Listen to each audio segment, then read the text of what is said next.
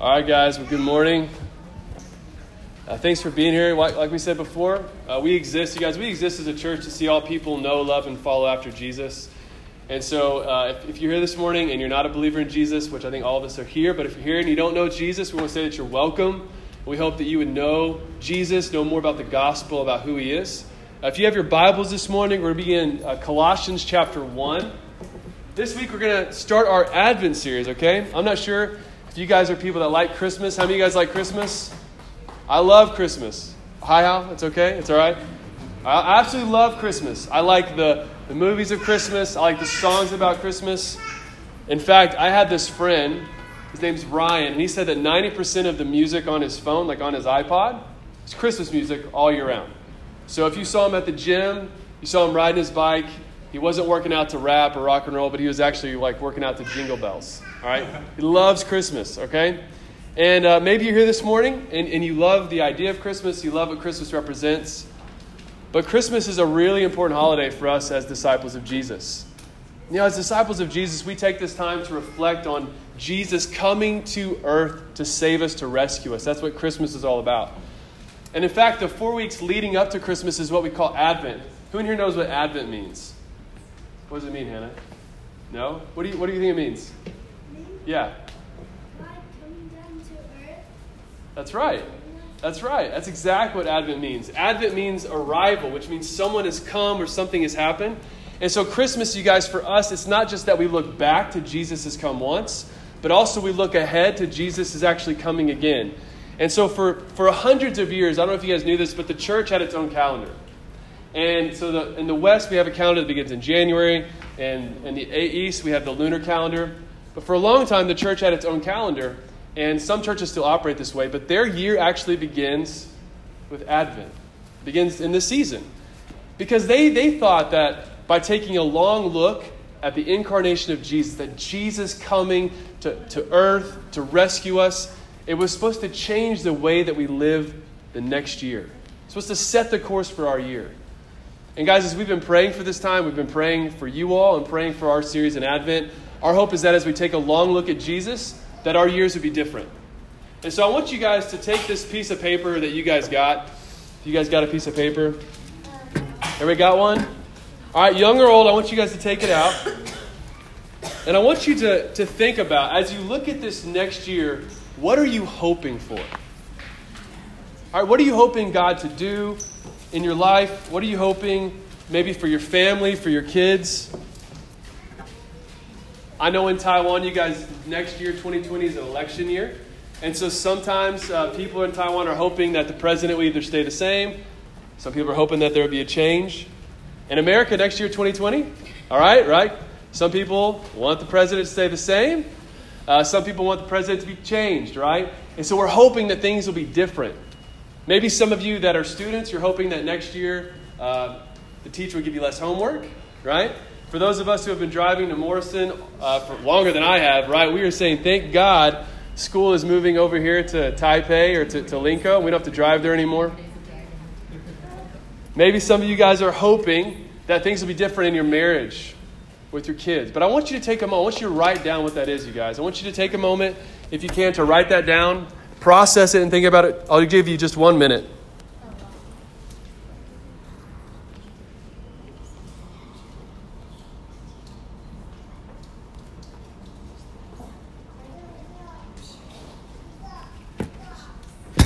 All right, you guys can keep doing that. Try to pay attention as well as I preach, but you guys can write down what you're hoping for, what you're believing God to do. Because this morning, as we start our Advent series, we're going to talk about hope. And you know, hope is something that every human being absolutely needs. To be human is to hope. I don't know if you guys are familiar with this story, but back when the Holocaust happened in World War II, they say that the people that survived Holocaust, or people that actually survived the atrocities that happened there, it wasn't the people that were the strongest. It wasn't the people that were the smartest. It wasn't the people that had the best relationship with the guards. They said the people that survived the Holocaust were people that had purpose. They held on to hope. And guys, the Bible mentions over hundreds of times this word of hope. And so our time this morning is going to be really brief. We're going to be anchored in Colossians chapter 1. All right, we're going to read these scriptures together because Paul's going to talk about three things about what the biblical definition of hope is. All right, so if you guys would stand for the reading of God's word in Colossians chapter 1, verses 3 through 6. It says this: "We always thank God, the Father of our Lord Jesus Christ, when we pray for you, for we have heard of your faith in Christ Jesus and of the love you have for all the saints, because of the hope reserved for you in heaven. You've already heard about this hope in the word of truth, the gospel that has come to you. It is bearing fruit and growing all over the world, just as it has among you since the day you heard about it and came to truly appreciate God's grace." All right, let's be seated. So Colossians chapter 1, 3 through 6. Really quick, Paul mentions three aspects of hope. He says, number one, in verse 5, this hope, the gospel, has already come to you. Okay? So he says hope has already come. But then he also says in verse 4, in verse 5, he says that there's a hope reserved for us. So that also means that maybe there's a hope that's coming. But then Paul also says in verse 6 that the hope of the gospel is actually already inside of you and it's growing and bearing fruit. That there's a present hope. And so when we look at hope this morning, I want to talk about hope has come, hope is coming, but also there's a present hope for us. All right? So let's start with hope has come. Paul says in verse 5 and verse 6, he says the hope of the gospel has already come to you. When we think about the story of God, we think about Jesus already coming. We want to look at first about the Old Testament because the story of the Bible is this long story about God rescuing humanity. And so really quickly, you guys, in the Old Testament uses two words for hope. All right, two words for hope. The first one actually means this idea of waiting. So some of you guys might feel like you're just waiting right now for December 25th. You can't wait for Christmas to get here. Some of you guys might be waiting for Christmas to actually pass. You can't wait till it's over because it stresses you out. All right? So that's one of the definitions of hope. It's just waiting. The second word that the Old Testament uses is this word that means tension. If you can think of like a rubber band being pulled. You guys know when you pull a rubber band and there's tension, you know it's about to pop. And so putting those words together, you guys, the Old Testament, when we talk about hope, it's this idea that they're waiting in anticipation. They're waiting with expectation.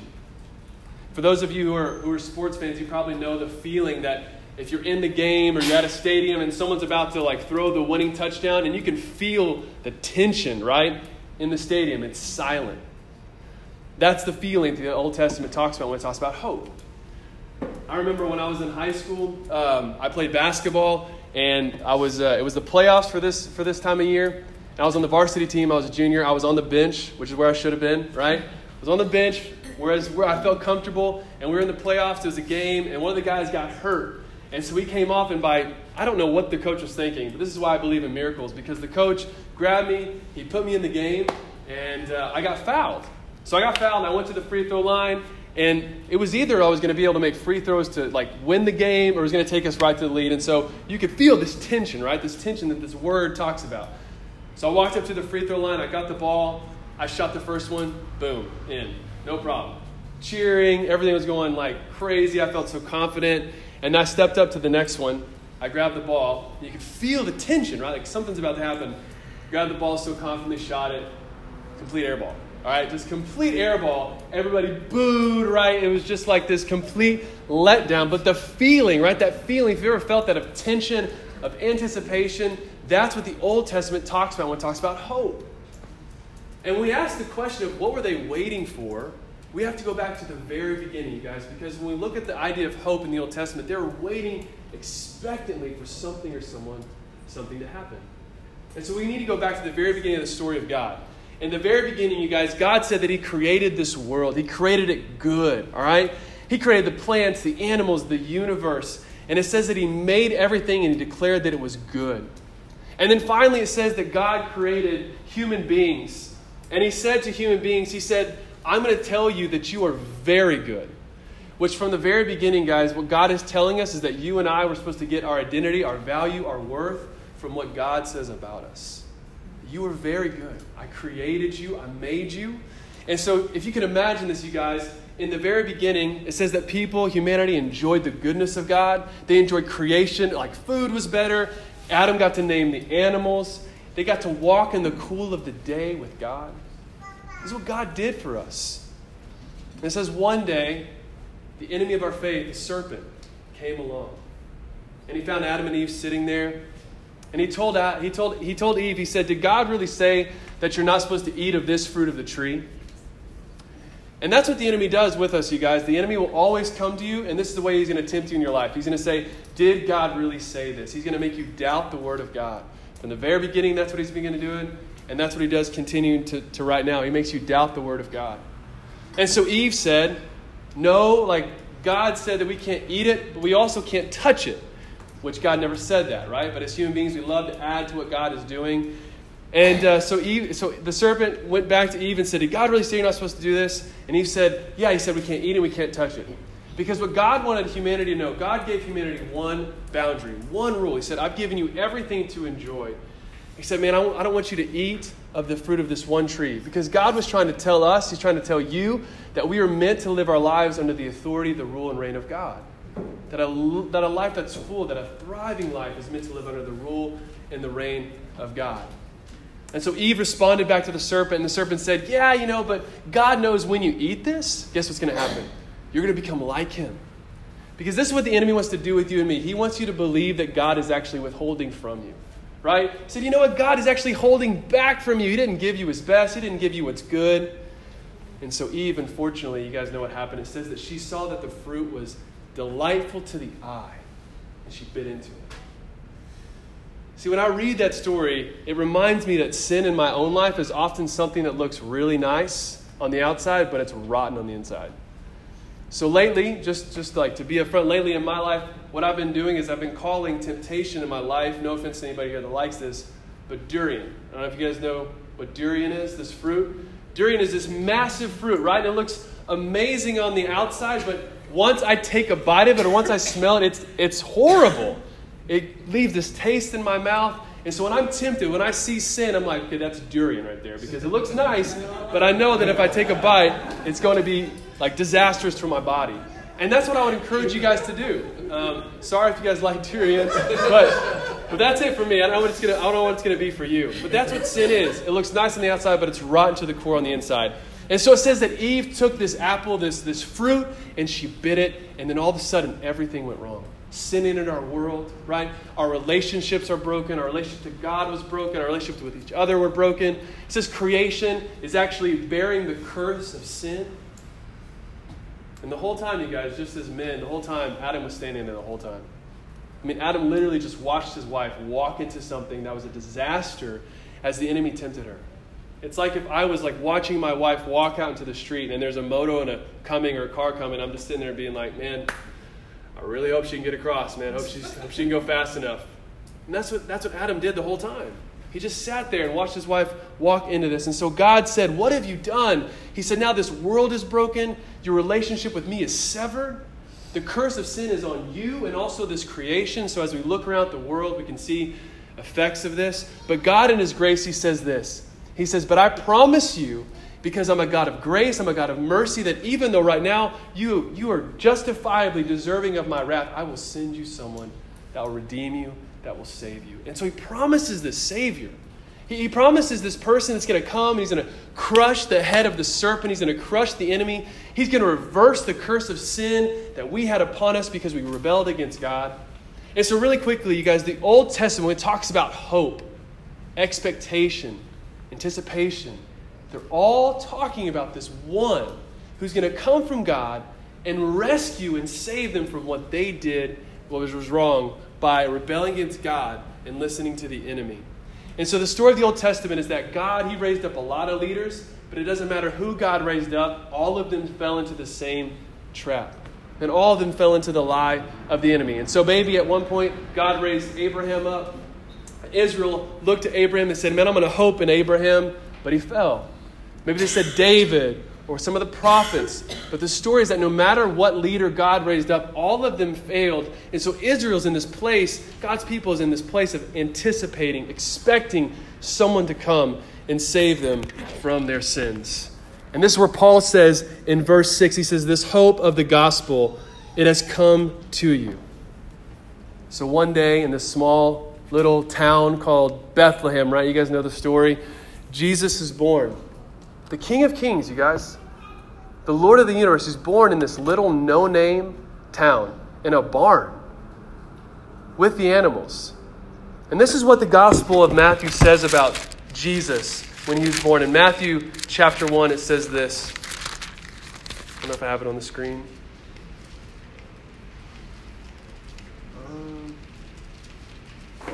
Is it over there? Yeah. Matthew chapter 1 says this. It says, she will give birth to a son, and you're to name him Jesus, because he will save his people from their sins. Now this all took place to fulfill what was spoken by the Lord through the prophet.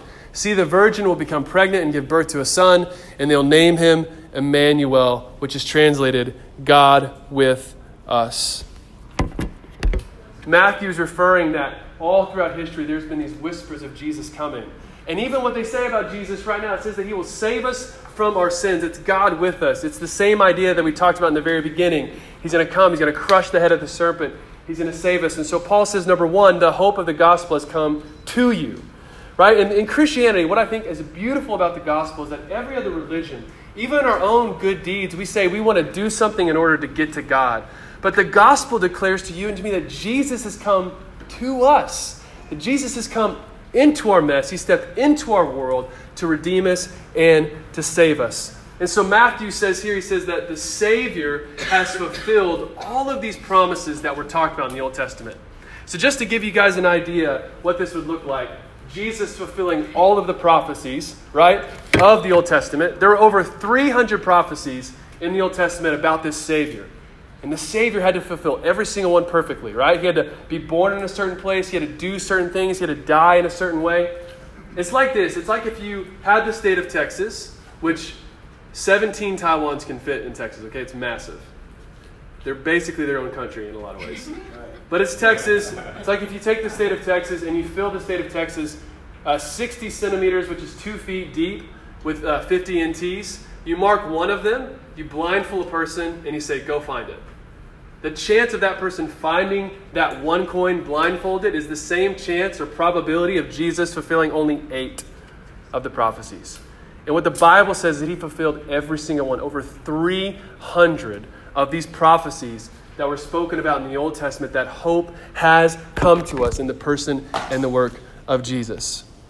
And so Jesus lives, you guys. Jesus brings the kingdom of God. He breaks in to our world. And the New Testament says that as Jesus brought hope, he inaugurated what we call the kingdom of God. That the kingdom of God is this thing when people come into the kingdom of God, they experience a taste of what it's going to be like when we see Jesus face to face. And yet we all know, as we live in this world, that whether you're Christian or not, your hair still gets gray, right? Your bodies still break down. You still get sick. We still suffer. Our relationships still have issues. And so Jesus, while he's on this earth, he said, listen, he said, I've already come, but I promise you that I'm going to come again. And I'm going to make everything right. And so, guys, when we think about Christmas, I want us to wrap our minds around just a couple things. Number one, Christmas declares to us that the gospel has already come to you. That, listen, we're not waiting for another Savior.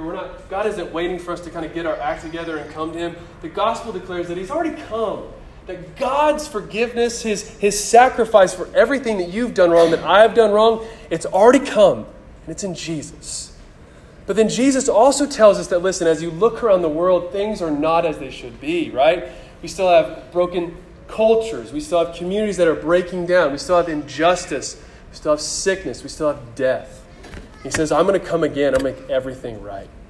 And so Paul tells us in Colossians chapter 1, he says this in verse 5. He says this, I want you to know that there is a hope that is reserved for you in heaven. Hope that's reserved for you. So if you think about the idea of like maybe going to a restaurant and you call ahead because you reserve your seat at the table, this is what Paul is saying. He's saying that there is hope that is reserved for you because of the gospel. As a disciple of Jesus, there is hope that is reserved for you. Now you might be asking me, what does that look like? Well, if you turn in your Bibles to Revelation chapter 21, there's this beautiful picture of what Paul is referring to right here. Revelation chapter 21, it says this, verse 3 through 4. Then I heard a loud voice from the throne, and it says, look, God's dwelling is with humanity, and he will live with them, and they will be his peoples. And God himself will be with them, and he will be their God.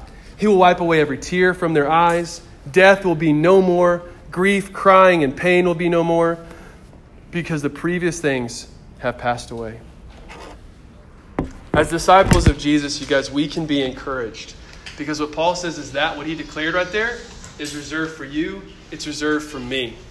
That death will be no more. That sickness will be no more. That our relationships being broken will be no more. That we get to see Jesus face to face. And the relationship that Adam and Eve have in the beginning of the garden is exactly what we get to experience with the Father again in the new heavens and new earth. So Jesus declares that hope has come, right? Jesus has already come in the gospel. But he also says that there is a hope that's reserved for you where everything is going to be made right. Everything's going to be created new. And that Jesus will be walking with us, will be enjoying his presence. All creation, every tribe, every tongue, every culture, it's going to be beautiful. Tim Keller says this about the hope that's to come. He says, biblical hope is life-changing certainty about the future. Right? It's certainty that this hope is reserved for us. That you can be assured as a Christian that this hope is reserved for you. And he says, being certain about the future in a way that should affect how you live now. So what Tim is saying basically is this. If this hope is really reserved for you, that what Paul just declared to me and you, if it's really reserved for, if it's really true, that actually should change the way that you and I live right now. So a question I have for you and for me is this. How is believing that that hope is assured for us, how is believing that that hope is reserved for us going to change the way that you and I live right now?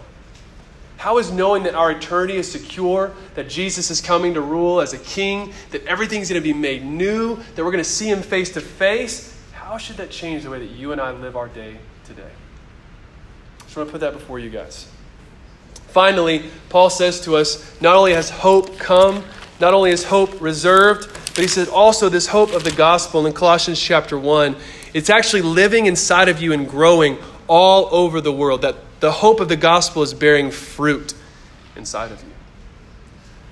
And so as I was preparing this, you guys, as I was looking over this week and looking over this idea of hope, I thought that there might be some people in here who thought, it's great. I can believe that Jesus came. I believe that hope has come. I can even believe that I'm going to spend eternity with Jesus, but honestly, I struggle to wake up tomorrow. I just struggle to have hope for tomorrow.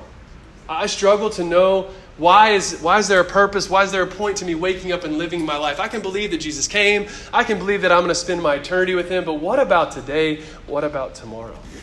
And this is where I hope that this would be encouraging to you, that the gospel declares that Paul says that the gospel is actually growing inside of you and bearing fruit. One of the ways that we know that it's bearing fruit and growing inside of us, Paul says in Ephesians chapter 1, is he says that God has given us a down payment, a deposit on what's to come. So in Ephesians chapter 1, Paul says this in chapter 1, verse 13 and 14. He says this, in him you also, when you heard the word of truth, the gospel of your salvation, and when you also believed, were sealed in him with the promised Holy Spirit. He's the down payment of our inheritance until the redemption of the possession to the praise of his glory. So the first thing that we believe about hope is that God has given you and I as disciples of Jesus a down payment of what's to come. Right? So if you're thinking about, man, how do I know if God's going to make good on his word? How do I know that God's actually going to come through? Well, he says and he declares that the Spirit of God inside of you is this reminder what is to come. Right? I thought one of the best illustrations for this is this idea of marriage. Right? So for those of you who are married, or maybe we'll get married someday, when a husband proposes to a wife, he gives them this ring, right? This little engagement ring. So I remember when I gave it to Allison, I gave her this ring and I said, every time you look at this, it's a reminder, number one, how expensive this ring is, right? It's platinum. But also, it's a reminder that one day the waiting will be over. Right? Every time you look at this, the waiting, we don't have to be separated anymore. We're gonna be together. We're gonna be one flesh, right? We don't have to talk on the phone, long distance, all this kind of stuff. It's a reminder. And what Paul is saying to you and me is this. Every time, you guys, we think about the Spirit of God living inside of us, every time we're convicted, every time we're comforted, every time we struggle with sin and we desire that things should be different than the way they should be, he said it's a reminder and a declaration that, guess what? The waiting will come to an end. It's going to come to an end. That your struggle with sin, that my struggle with my sin, that your struggle with understanding how the world is broken and how it should be, Paul says the Spirit of God living inside of you, living inside of me, is this guarantee that it will come to an end. It will come to an end.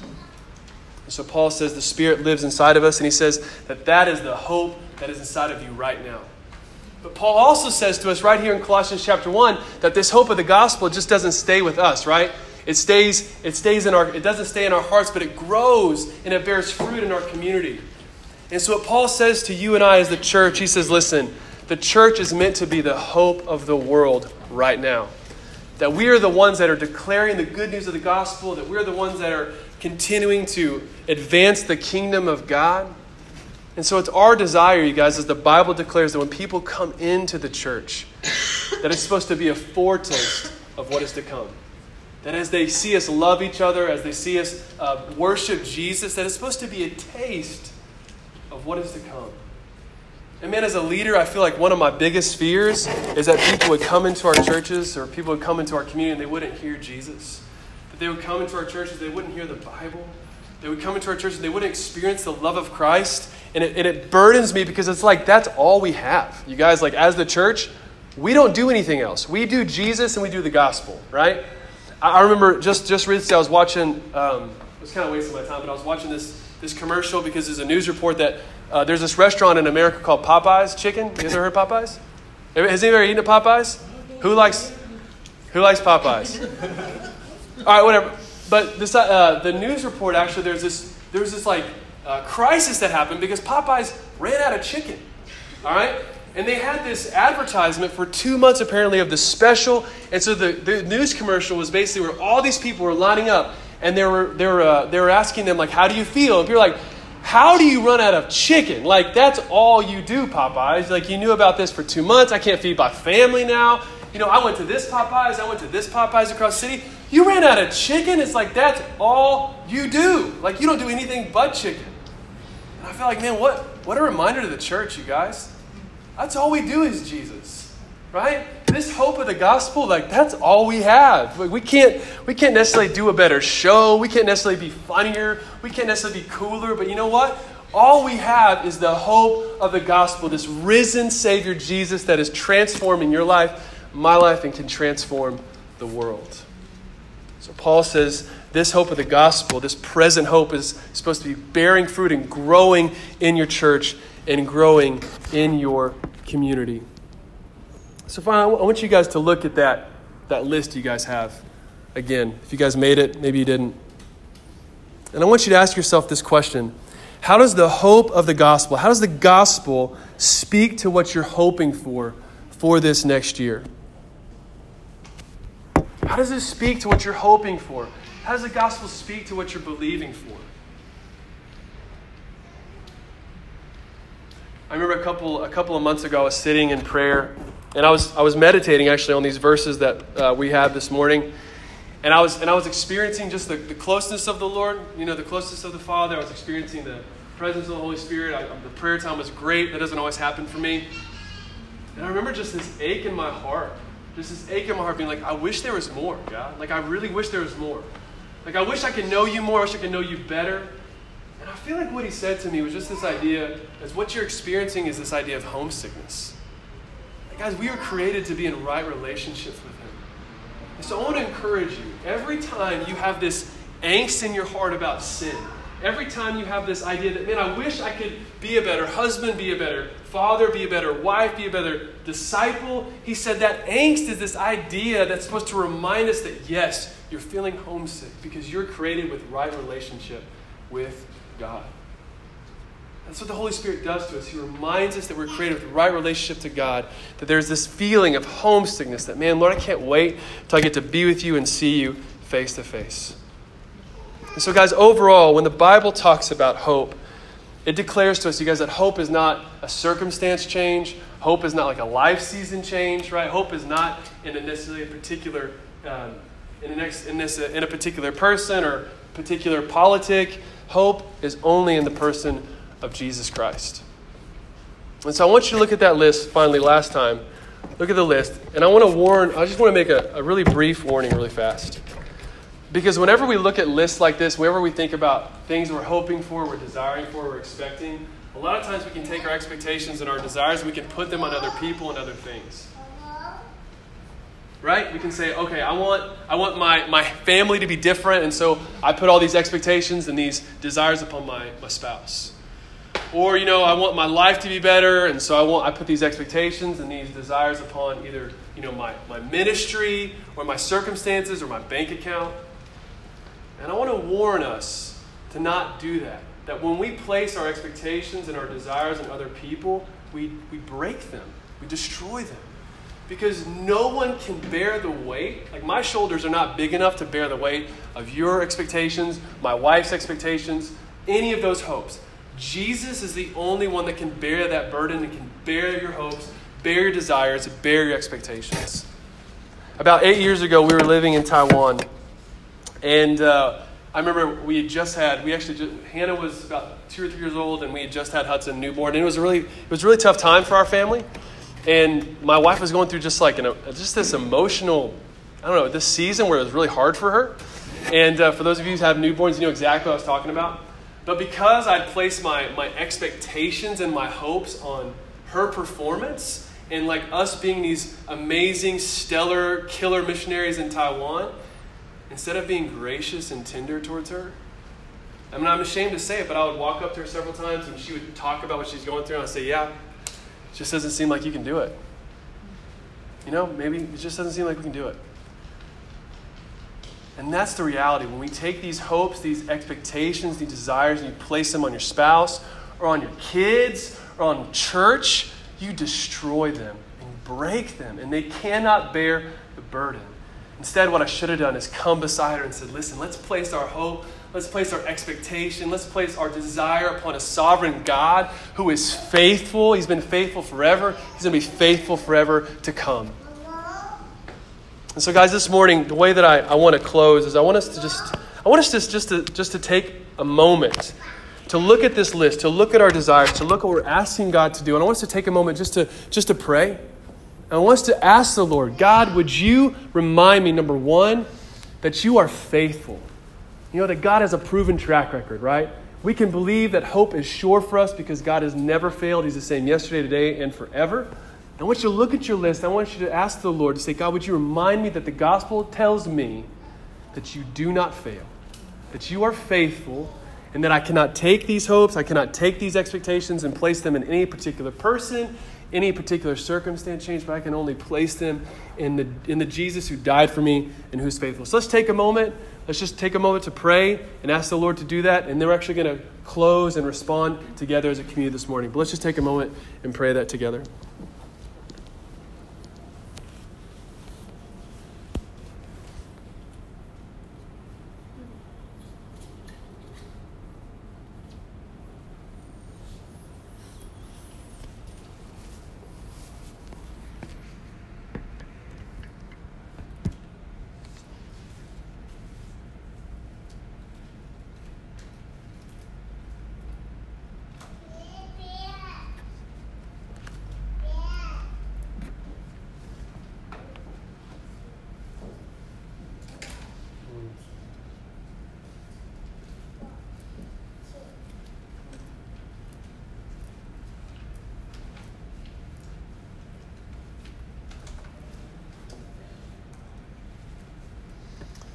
Father, we thank you this morning as we look at your word, as Paul declares to us that this hope of a new creation, that our bodies will be made new, death will be no more, suffering will be no more. God, this world that's been broken by our sin and our rebellion, Jesus, you will come and you will make all things right.